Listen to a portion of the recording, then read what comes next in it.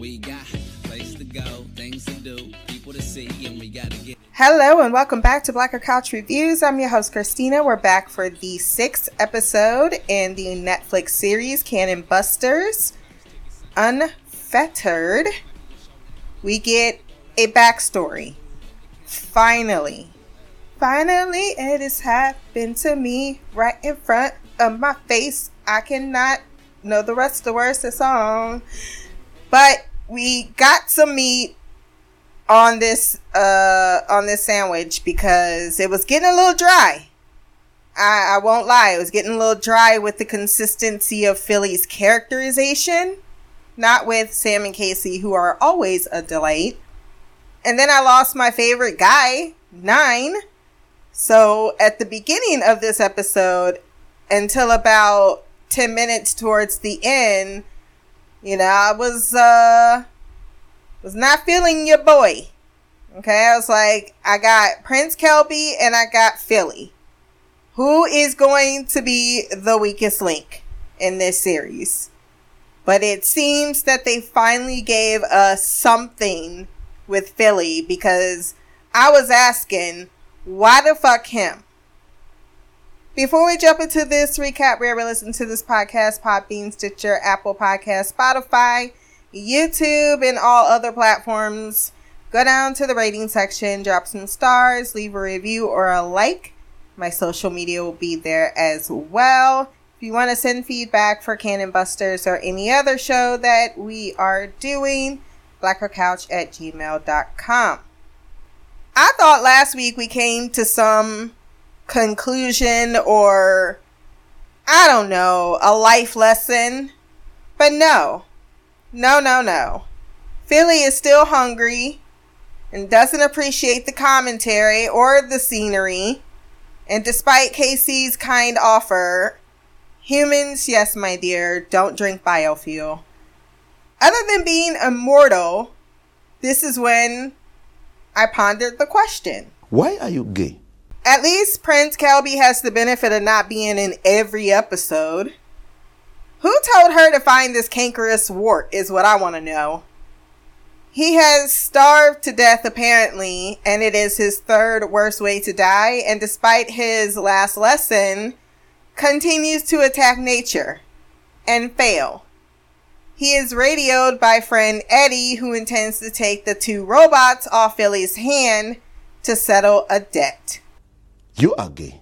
By the way, does settling a debt truly mean putting out bags of things he could have done himself from an abandoned town that he's going to get more shit from? Like, how is that settling my debt? But alas, that's where we left off with Eddie. Maybe we shall see him. I doubt it. I know if I was getting 2 robots versus all this things I did not need, I might have some questions and concerns. Casey has a question.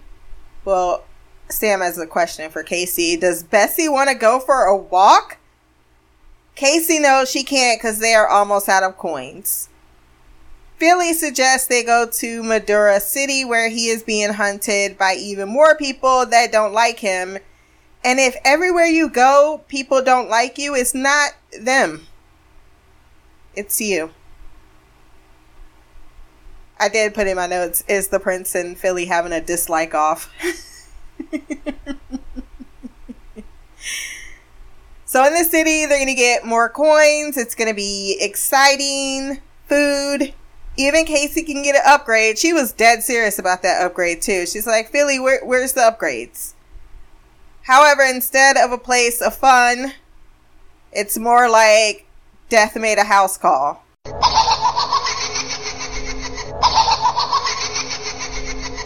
Most people, most sane people, would ask questions.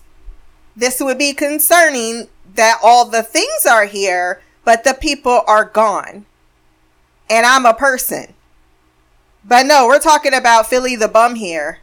And he purges on food and drink, intending to rob every door he kicks down, using the bots as his slaves, because they got to do all the manual work while he sits there and eats and get a belly so big he can't even sit up. With Sam being like, wait a minute, isn't theft a crime? Casey don't think so. She already over there stealing. Oh, Casey, I love you so much. I need her on a t-shirt so bad. Gonna make that shit happen. Philly tells her it's not stealing, it's saving. So she goes around saying she's saving coins and finds herself confronted with reality when she opens the door and there's a mother and daughter hiding in fear in the closet. She gonna say, you want to be my friend? Well, no, I don't. I would prefer that you never saw me. But right before her eyes, she sees that they become ghosts themselves. They disintegrate. It's horrifying. I would be needing some counseling afterwards. But this is Sam we're talking about, who's got more power than I don't think we've been fully informed of. She no longer wants to save coins, but people that were too afraid to be her friends. Not because they died. She goes to Casey, who hasn't heard of the Fetter, but can find info at the library, which is where Casey wanted them to go, likely to be exchanged to Eddie because he's a little bitch. Or that was the meetup place. Or that's where he planned to ditch him. Either way, he was sending them to the library, which is usually a place I would love to go. I kind of miss my days when I was younger and I had time to just spend 8 hours at the library reading a book.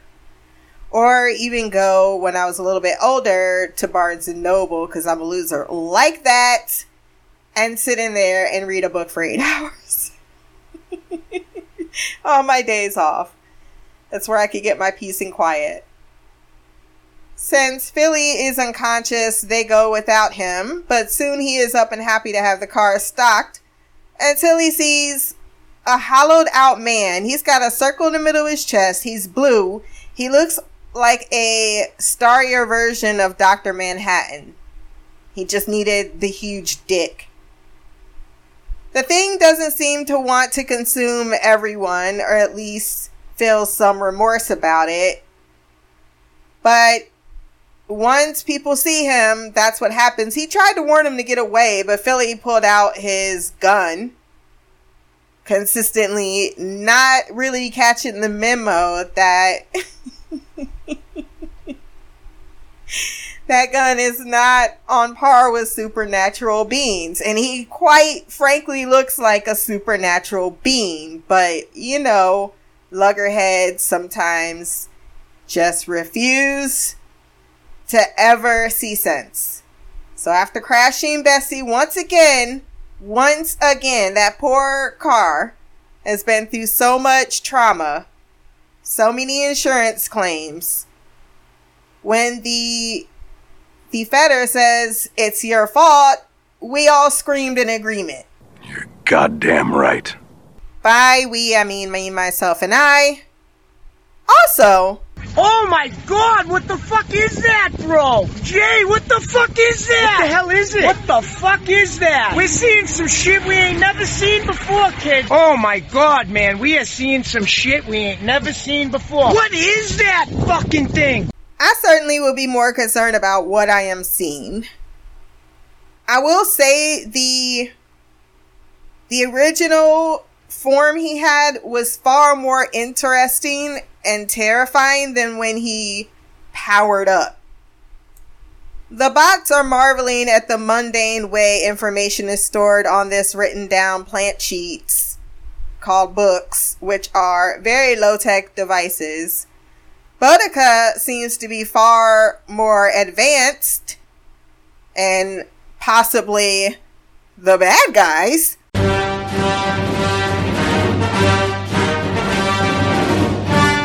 More on that later. Robots learn how to cook. What?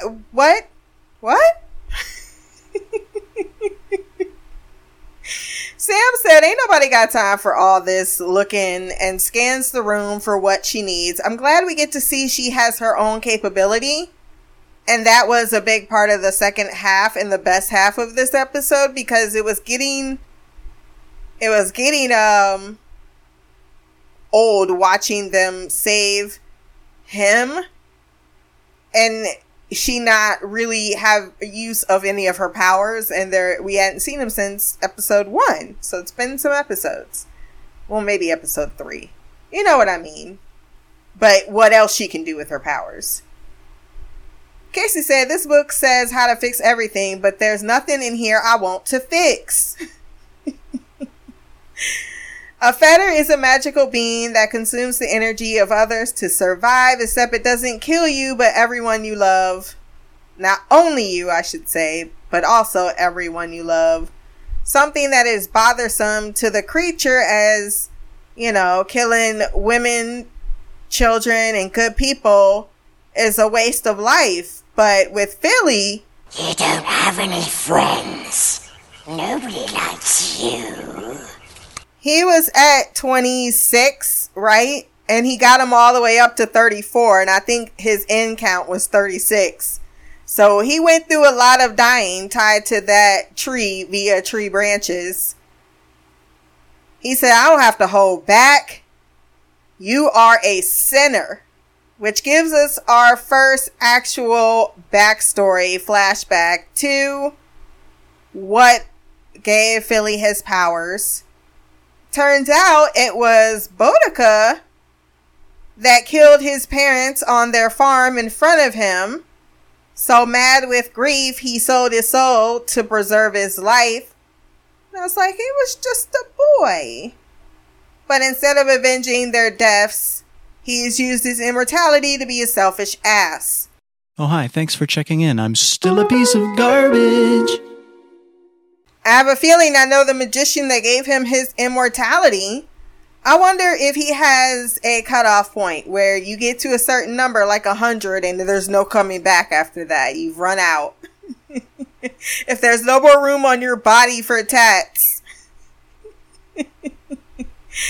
And what's the exchange? He gets immortality, but what was the exchange for the demon? Oh, he just gave up his soul? Oh, okay, I guess that's it.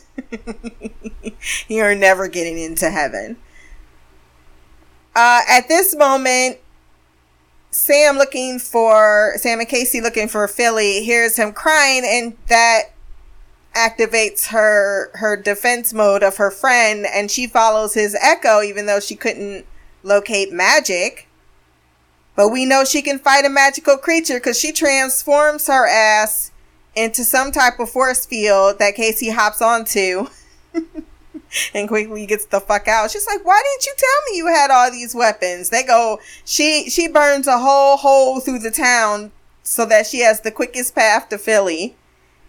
And the fetter says, oh, and Cannon Buster, if I could get this power for myself, because first he hits her with a KO and he thinks that's enough to knock her out. But if she's supposed to be that powerful, you should have figured that it wasn't.